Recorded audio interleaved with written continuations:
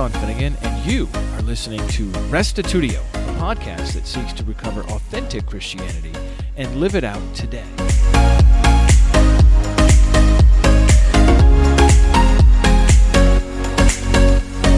Since its inception, evolutionary theory has remained controversial for many. Although one might think only uneducated lay people find the idea unpalatable, quite a sizable minority of scientists too struggle to come to terms with Darwinism. In today's episode, Will Barlow explores a number of major scientific objections to evolution, including the Cambrian explosion, mutations as an insufficient mechanism, irreducible complexity, and the fossil record itself. Additionally, he'll briefly explore the issue of abiogenesis, the presumed starting point for any evolutionary development. Here now is episode 471, part 11 of our Science and Scripture class, Scientific Objections to Evolution with Will Barlow.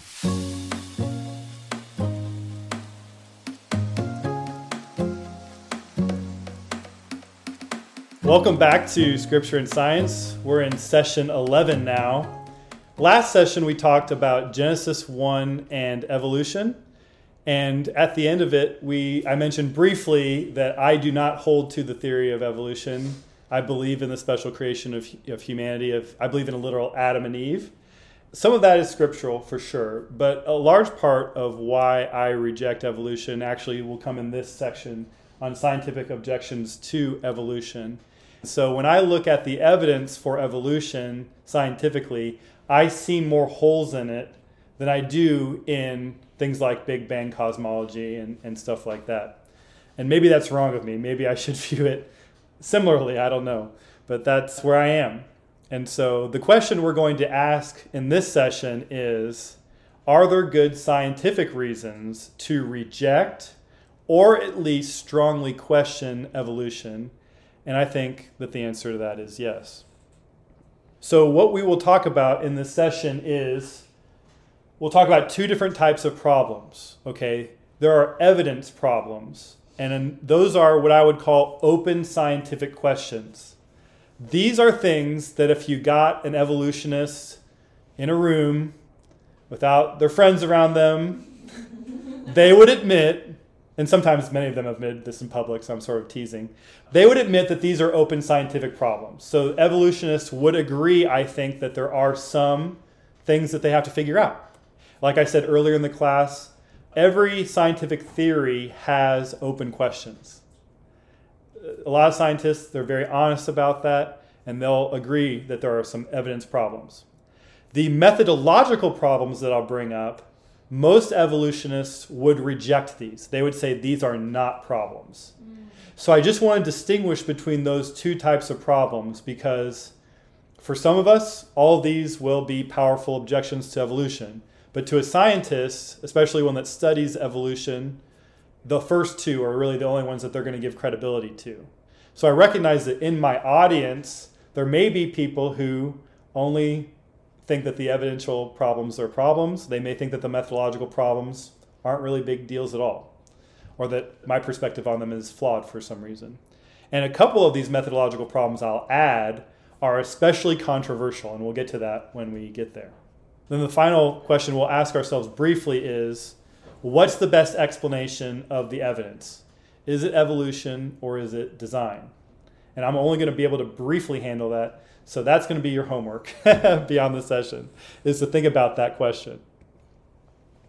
So there are several major open problems in the theory of evolution, and we're going to talk about two of them. There are more, but these are two big ones. The first one is the Cambrian explosion, and the second one is mutations. So we'll start with the Cambrian explosion. Much of the fossil record could be viewed in a light that's favorable to evolution. But the Cambrian explosion poses a really big problem for evolutionary theory. And to give a little bit of a run-up before I explain what the Cambrian explosion is, the theory of evolution at its foundation requires slow changes over time, slow changes over a long period of time. And then eventually, as random mutations occur and some get selected naturally because they're better for survivability and because higher chances of procreating if you survive longer and that sort of thing. So you have slow changes accumulating over a long period of time. That's how the theory of evolution works. The problem is the Cambrian explosion was a big change in a short period of time. So what is the Cambrian explosion? Well, evolution would predict that species, the tree of life, we saw the tree of life before, that species diverge, and eventually that leads to new genera, new families, new orders, classes, and then phyla. Those are different layers of biological classification.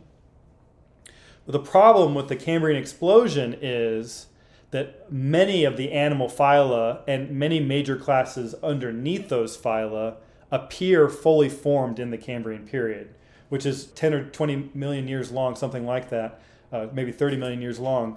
It seems like that's a really long period of time, and geologically, from our perspective, that seems like a long period of time. Geologically, that is a very short period of time, and I think I read somewhere that it's like 1/300th of the time that evolution would expect that amount of speciation to occur. So you're talking about something that happened 300 times faster than what the theory of evolution would suggest. That's a big problem. That's a really big problem. One of the really good resources, if you want to understand more about the scientific objections to evolution from a Christian perspective, come from the book, The Politically Incorrect Guide to Darwinism and Intelligent Design, which was written by Jonathan Wells. And Jonathan Wells holds a PhD in biology, I think it is, from Cal Berkeley, and then he also has a PhD in theology from Yale. So he is a very well-educated person, and he's very involved in the intelligent design movement. And this is what he says on page 16 of that book about the Cambrian explosion and about some scientists who are avid evolutionists who even acknowledge that the Cambrian explosion is a big deal. So here's what the quote is. It says, according to modern paleontologists James Valentine, Stanley Aramick, Philip Signor, and Peter Sadler, the appearance of the major animal phyla near the beginning of the Cambrian is, quote, the single most spectacular phenomenon evident in the fossil record, end quote. Now, these four gentlemen are all staunch evolutionists. So despite the Cambrian explosion, they still believe in evolution, but they are willing to admit that this is, and they use the term, spectacular phenomenon. Now, if you're a scientist, using the term spectacular phenomenon, that should raise some red flags. They shouldn't believe in spectacular phenomenon, right?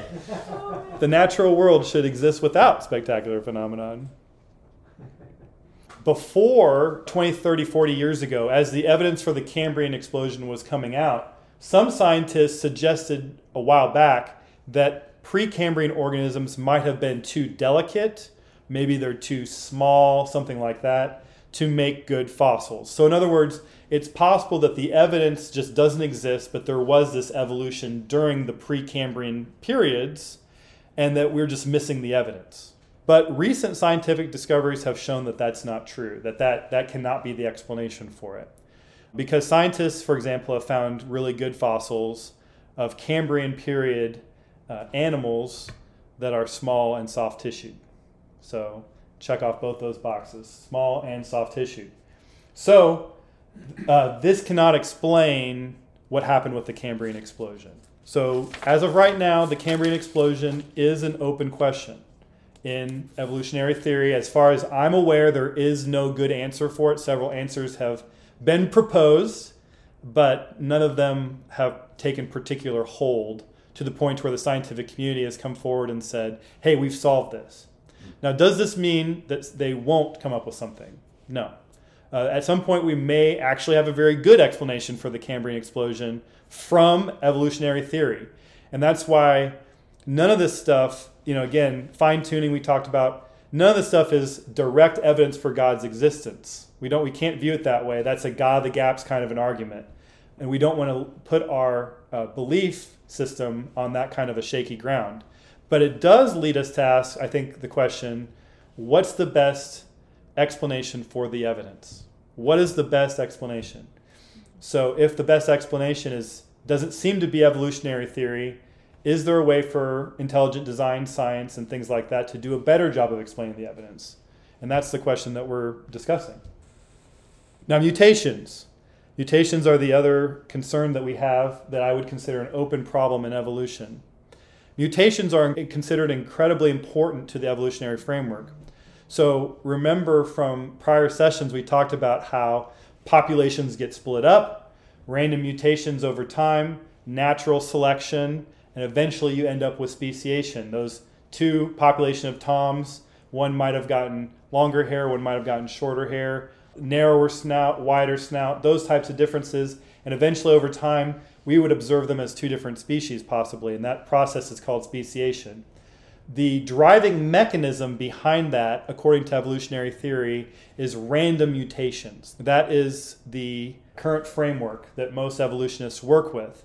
There are evolutionists that have challenged this and have offered alternate frameworks. I'm sort of setting those to the side right now because those are, as of right now, minority views. But recent studies on mutations and our understanding of mutations scientifically as of this moment are really challenging to this. And just to take a step back for a moment, what this would mean is evolution as a theory could do a fairly good job of explaining the fossil record, for example, but they couldn't explain the mechanism of how one species eventually evolves into another species. And if you don't have a mechanism, I really wonder scientifically if you have a viable theory. And a lot of people have asked that same question. So we're going to meet our next intelligent design proponent. His name is Michael Behe. He is a professional biochemist. He's a professor, has a PhD. And he's written several books. We're going to discuss a couple of his. This is an article that he wrote. We're going to discuss a book that he wrote later in this session. But what he says about mutations in God is Great, God is Good, the essay is titled God and Evolution.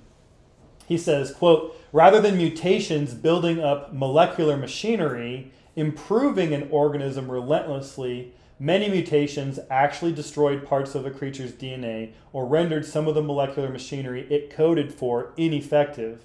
It turns out that some of the mutations which break things can sometimes have a salutary effect.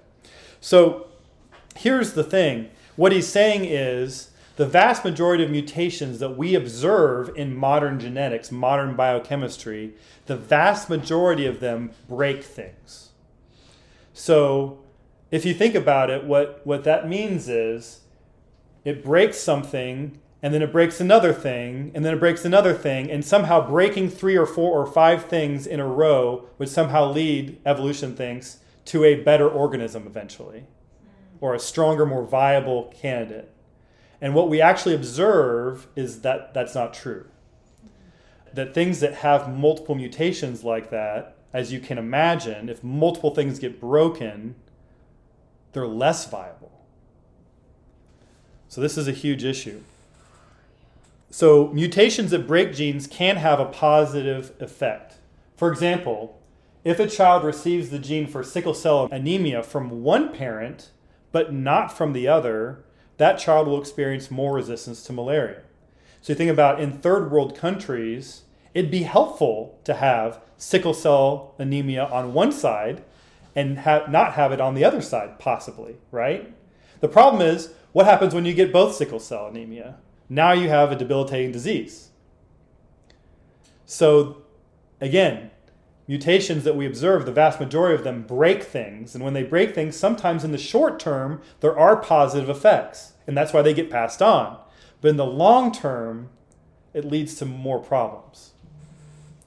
So here's another example. Evolutionist Richard Lenski and his team observed a situation in bacteria where 2 successive mutations improved the survivability of the bacteria. We're going to talk a little bit more about this experiment later in this session. But I just want to focus on the mutation piece of it here. Then we'll talk about the successive mutations piece of it later. There is one problem. This is a long quote from the same essay, God and Evolution. The first mutations to help were the breaking of genes. the bacteria rapidly lost the ability to make the sugar ribose, a component of RNA. For some reason, that helped the mutant bacteria compete against non-mutants. A handful of other genes involved in metabolism were also deleted. Some bacteria had their ability to repair DNA badly damaged. Most bacteria lost the ability to metabolize the sugar maltose. The mutations were incoherent, scattered in different genes, with no recognizable theme among them. They were not in the process of building any new system in the cell. They simply took advantage of opportunities that helped them grow faster in their current milieu. This is what random mutation does, even when it helps. So this was an experiment where they saw 2 successive mutations, and the 2 successive mutations did build something that made the bacteria more viable. The problem is it was short-term gain for long-term pain. And remember, this is also a laboratory-controlled experiment. This is not something we observed in the wild. Okay, so there's some interesting questions we can ask about that too. So anyway, where we leave the idea of mutations is if, and I've seen the statistic before, that 1 out of 1,000 mutations are creative in nature. The other 999 approximately are destructive in nature. So if 1 out of 1,000 or so are productive and the other 999 out of 1,000 break things, how do you get 1, 2, 3, 4, 5, 6 mutations stacked in a row in one species, in one generation, and then you have to find another mate that has exactly those same mutations to have a viable candidate for the next generation? It seems to me like there's a really big problem here with evolutionary theory and something that needs to be addressed. And again, I'm not saying that scientists aren't aware of this. They are aware of this. I'm also not saying that this destroys evolution single-handedly. I don't think it does. I think it leads us to ask the question, what's the better explanation of the evidence? Now, we're going to talk briefly about 4 methodological problems in the theory of evolution. These are just 4 examples. There are others. The first one is how scientists over time and how science educators over time have communicated the theory of evolution. There's misleading evidence for evolution that has been communicated over the years. And I think that shows maybe an acknowledgement that there's some weakness in the evidence for evolution, possibly. We get to Behe's understanding of irreducible complexity, which is incredibly controversial. We'll get to the fossil record, and then we'll ask questions about the origin of life. First, about misleading evidence for evolution. We're going to talk about 2 specific pieces of evidence that have been duplicated over time and still are in science textbooks to this day, even though people know that they're fabricated or wrong. The first of those is Haeckel's embryos. The idea behind Haeckel's embryos was the theory was that for example, as a human fetus goes through the stages of development inside the womb, that in essence, that progression is like the progression that we took as evolving animals. So the idea was, well, if human embryos go through that evolutionary kind of view throughout the development of the fetus, that other animals do too. And if evolution is true, then maybe everything would look the same going through this process of embryonic development over time. And so here on the right is a drawing of, and it's hard to see the animals at the bottom, but it's fish, salamander, tortoise, chick, hog, cat, rabbit, human. And as you can see, there's been a great emphasis on lining up different stages of development and showing that, hey, look, all these animals are going through the stages of single-cell organism to multiple cellular organism to blah, blah, blah, blah, and that we can see this development over time, and that they're going through this sort of time machine of evolutionary advancement inside the womb. The big problem with this is they're fake. These are fabricated. There aren't these kinds of similarities at really any level in embryonic development across these animals. And yet, you'll see these in some scientific textbooks explaining evolution, even though we know that they're wrong. Another example of this is Stanley Miller's experiment, 1953.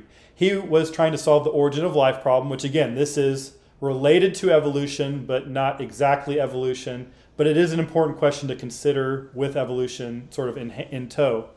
Miller used an atmosphere of hydrogen, methane, ammonia, and water vapor.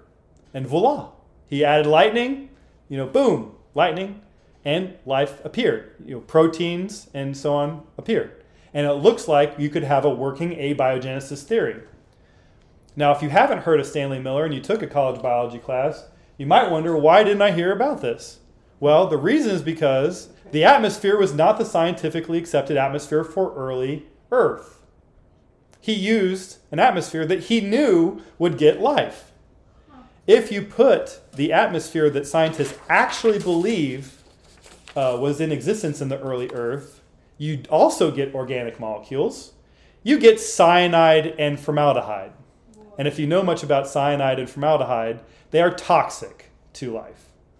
So it's not like you could just combine the elements of the early atmosphere in a lightning strike and get life. That's why abiogenesis is still a very open question in modern astrobiology. But sometimes people will mention Miller and say, hey, look, you can mix this stuff together in a lab and throw lightning in there and get life. Well, only if you use an atmosphere that's finely tuned for life and is not likely to have been the original atmosphere of the Earth. So there you go. Our next objection is irreducible complexity. And as I've mentioned, we're going to be talking about Michael Behe's book from 1996, originally published in 96. He put out a second edition about 10 years later called Darwin's Black Box. We'll be discussing it at length here in this session. But just want to, again, briefly caveat this by saying you should do your research on this. This is highly controversial stuff. Evolutionists have argued at length about why they think Behe's argument is wrong, and I don't have time to give really a fully orbed, both sides view of this particular piece of evidence. So I'm asking you to do the homework for yourself. And I can do that because I'm running this class. So, all right. So this is the foundation of Behe's argument comes from Charles Darwin himself on The Origin of Species. The quote is from Darwin is, "If it could be demonstrated that any complex organ existed which could not possibly have formed by numerous successive slight modifications, my theory would absolutely break down."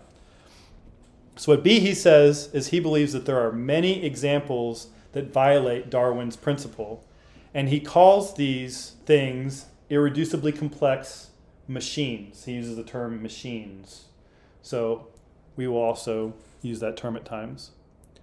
This is what he says on page 39. He says, "An irreducibly complex system is a single system which is composed of several well-matched interacting parts that contribute to the basic function, and where the removal of any one of the parts causes the system to effectively cease functioning."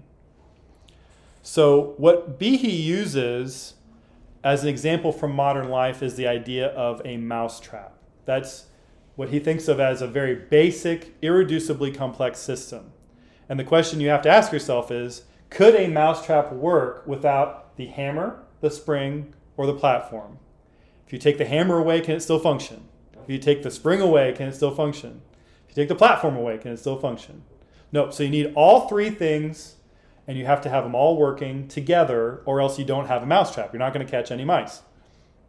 So the question is, can we find systems like this in our bodies, in the living things around us? And if so, the question would be, how could evolution explain that?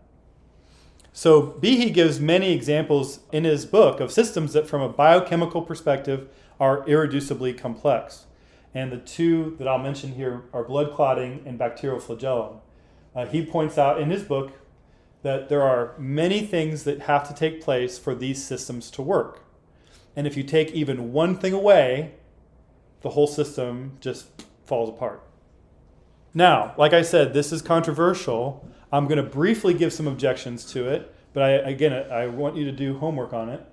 Collins, our friend Francis Collins, who's our buddy, he's a Christian, he says that most of Behe's examples may have plausible solutions in the future. In other words, he thinks that over time our understanding of genetics and biochemistry will advance, and we'll be able to see like protein sequences and certain things that would give the ability for these irreducibly complex systems to come out of an evolutionary kind of a framework. So Collins says, hey, let's wait on the science, let's see if they solve it in the future.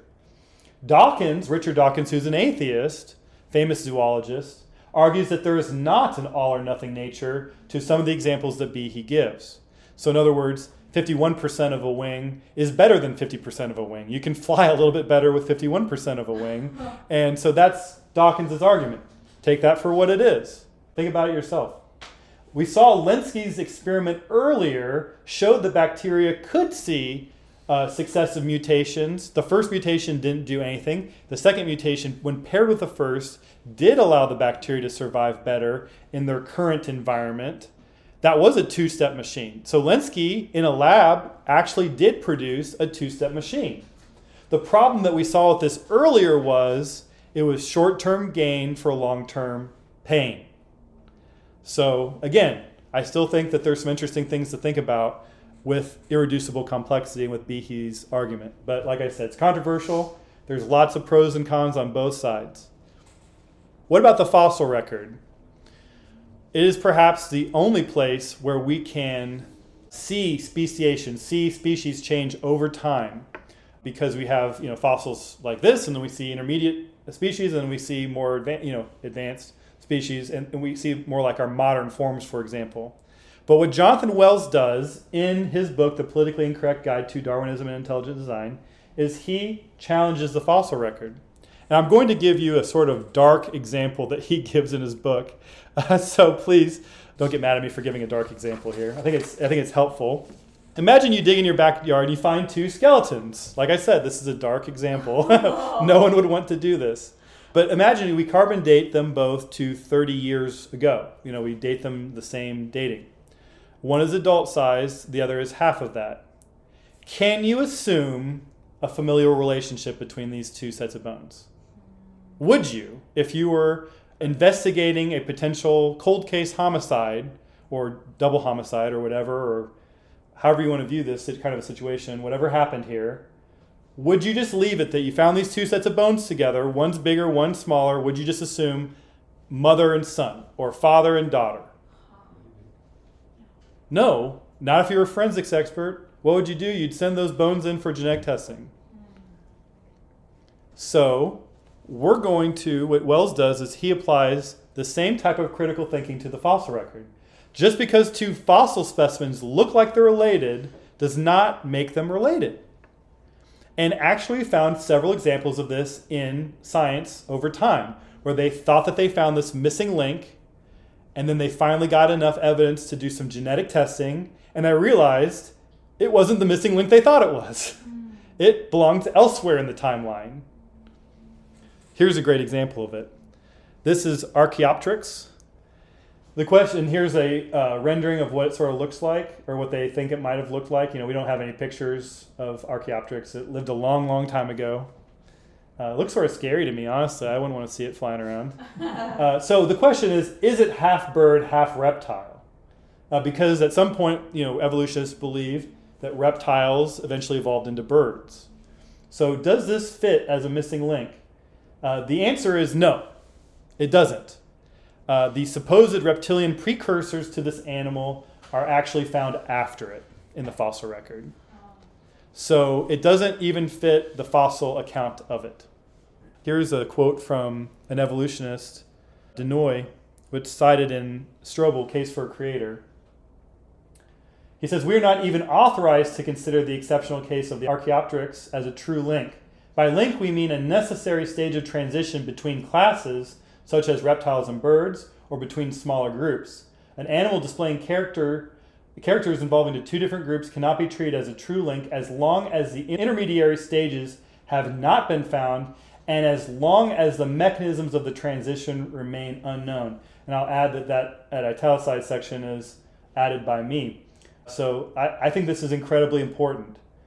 We cannot assume that just because something looks like something else that they're related. We found over time, for example, that whales and dolphins and sea mammals seem to have evolved from land mammals. That's incredibly surprising from an evolutionary perspective. Evolutionists, before we found that genetic evidence, would have said, no, they evolved from fish and other creatures that lived in the sea and always lived in the sea. So we've seen surprising things in the genetic account, and the point of the Archaeopteryx is we've seen surprising things in the fossil record as well, where we think of, for years they thought this is the missing link, half reptile, half bird, and it turns out it's not the missing link that they wanted it to be. I want to close on poking a little bit at the origin of life problem. And again, this is not strictly against evolution because evolution starts with life. It assumes life at the very beginning, then it moves forward from that. But I think it is interesting to challenge abiogenesis in conjunction with evolution, especially as we weigh the question of design or naturalistic explanations, essentially. As we weigh those problems, I think origin of life is interesting. And I'm just going to briefly mention two challenges to abiogenesis theories. The first one is the probability of randomly producing a simple protein are astronomically low. We talked about fine-tuning before in astronomy and physics, and we talked about things that were fine-tuned on the nature of like 1 in 10 to the 123rd power. This type of situation of randomly producing a simple protein is on the same order of improbability. And again, we don't have time to go into all the details, but you should definitely do some reading. I recommend Stephen Meyer on this. Stephen Meyer is an intelligent design scholar who's written a number of books that address this exact problem from the biochemistry perspective. And he just has some fantastic essays in several books, and he has several books out on this exact subject.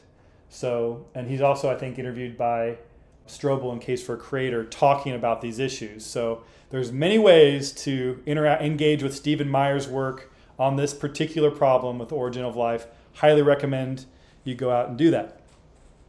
The other issue is no natural selection is available before life begins. So a lot of times these abiogenesis theories think, well, maybe if you could randomly produce a protein, that eventually natural selection could get in there and proteins could evolve, and then eventually you get to the first organism. The problem is they've actually shown that that's impossible, that no natural selection processes and mutations can work. Even if you assume you get an initial protein or two, the idea that you could eventually end up naturally selecting and then before life exists just doesn't work biochemically. So the two big objections to current abiogenesis theories and why they're having such a hard time with that. Richard Dawkins, I'll just mention this briefly, actually proposed that life on Earth was seeded by extraterrestrial life. That is Dawkins' view, is that life came from another planet and seeded our planet with life. That is Richard Dawkins, atheist, zoologist, world-class scholar. He believes that life was seeded by aliens. Okay? And he adds, those aliens also evolved according to Darwinian principles. So all he does is he pushes back the problem one more layer. Where do those aliens come from? Well, Dawkins doesn't have an answer for that. So we close with our question, evolution or design? What is the best conclusion given the evidence? Now, again, I don't think this has to be either or if you're a Christian. We've talked about that before. I just want to mention that again. If we believe in evolution, it still could be consistent with God-designed life and his guidance through the fossil record. God could have helped along with the Cambrian explosion. God could have blah, blah, blah, blah. There's ways of getting around some of these problems. And still believing in evolution like Francis Collins does. Francis Collins believes that God shaped things and that it looks to us like evolution. That as we look at the record, it just looks like evolution. That was the mechanism that God used to get us where we are today. That's what Francis Collins believes. That's one option. If we don't believe in evolution, there is strong evidence for design in the living beings around us. How our eyes work, how our bodies work, nature around us. You just look around, all the crazy, amazing things that exist in the world around us. There's evidence for design, I believe, all over the place. Either way, I propose that scientific atheism does not do the best job of explaining the evidence. And I've given you some scientific reasons why in this particular session. And we talked a little bit about the evidence for a view of scientific beginnings of the universe in the fine-tuning section, and saw how improbable that theory is as well. So what we're left with, having examined the evidence from physics and astronomy and from biochemistry and evolution, is, from my perspective, it's incredibly improbable to believe that we're here by chance, that there's some sort of multiverse, and that somehow we just won the lottery with everything we see around us. In fact, I would propose that whether we believe in evolution or not, that there is strong evidence for God's intervention in the fossil record, in biochemistry, in just the way that life flat out exists we see design everywhere around us. Well, this brings this episode to a close. What'd you think? Come on over to restitutio.org and find episode 471, Scientific Objections to Evolution, and leave your feedback there. Now, today's episode rounds out a 3-part mini-series on evolution. And in the first one, Will talked about just the basic case for evolution, what it is. In the second one, he looked at how evolutionary thought is interpreted from within different frameworks, different perspectives, young Earth creationism, old Earth creationism, gap theory, so on and so forth. And then in this one today, he was looking at some of the scientific issues that personally sway him against believing in evolution and embracing it. And we thought it would be good to have some conversation with somebody that really did believe in evolution, a Christian in particular that really did believe in evolution. And so we've invited Sam Tiedemann to have a conversation with us about the subject of evolution. And that conversation, if you're listening to this relatively close to the time when I'm putting it out, that conversation is going to be on Friday, Black Friday, in fact, the Friday after Thanksgiving. Happy Thanksgiving, by the way, for those of you in the United States. But that Friday, we're going to do a YouTube conversation, and we'll publish that right away. And in that conversation, we'll hopefully be able to have a better dialogue about a number of these issues, whether scientific or biblical, with evolution. Because I think a lot of us are scratching our heads saying, how in the world can you be a Christian and an evolutionist at the same time? Sam is going to hopefully just explain how that all works, and or maybe he won't, and he'll change his mind. We'll see. Stay tuned for that. Again, that'll only be on YouTube, so take a look at the Restitutio YouTube channel for that. We'll catch you next week. If you'd like to contribute to Restitutio, especially as we come to the end of the year here, we certainly would appreciate that. We'll see you next time, and remember, the truth has nothing to fear.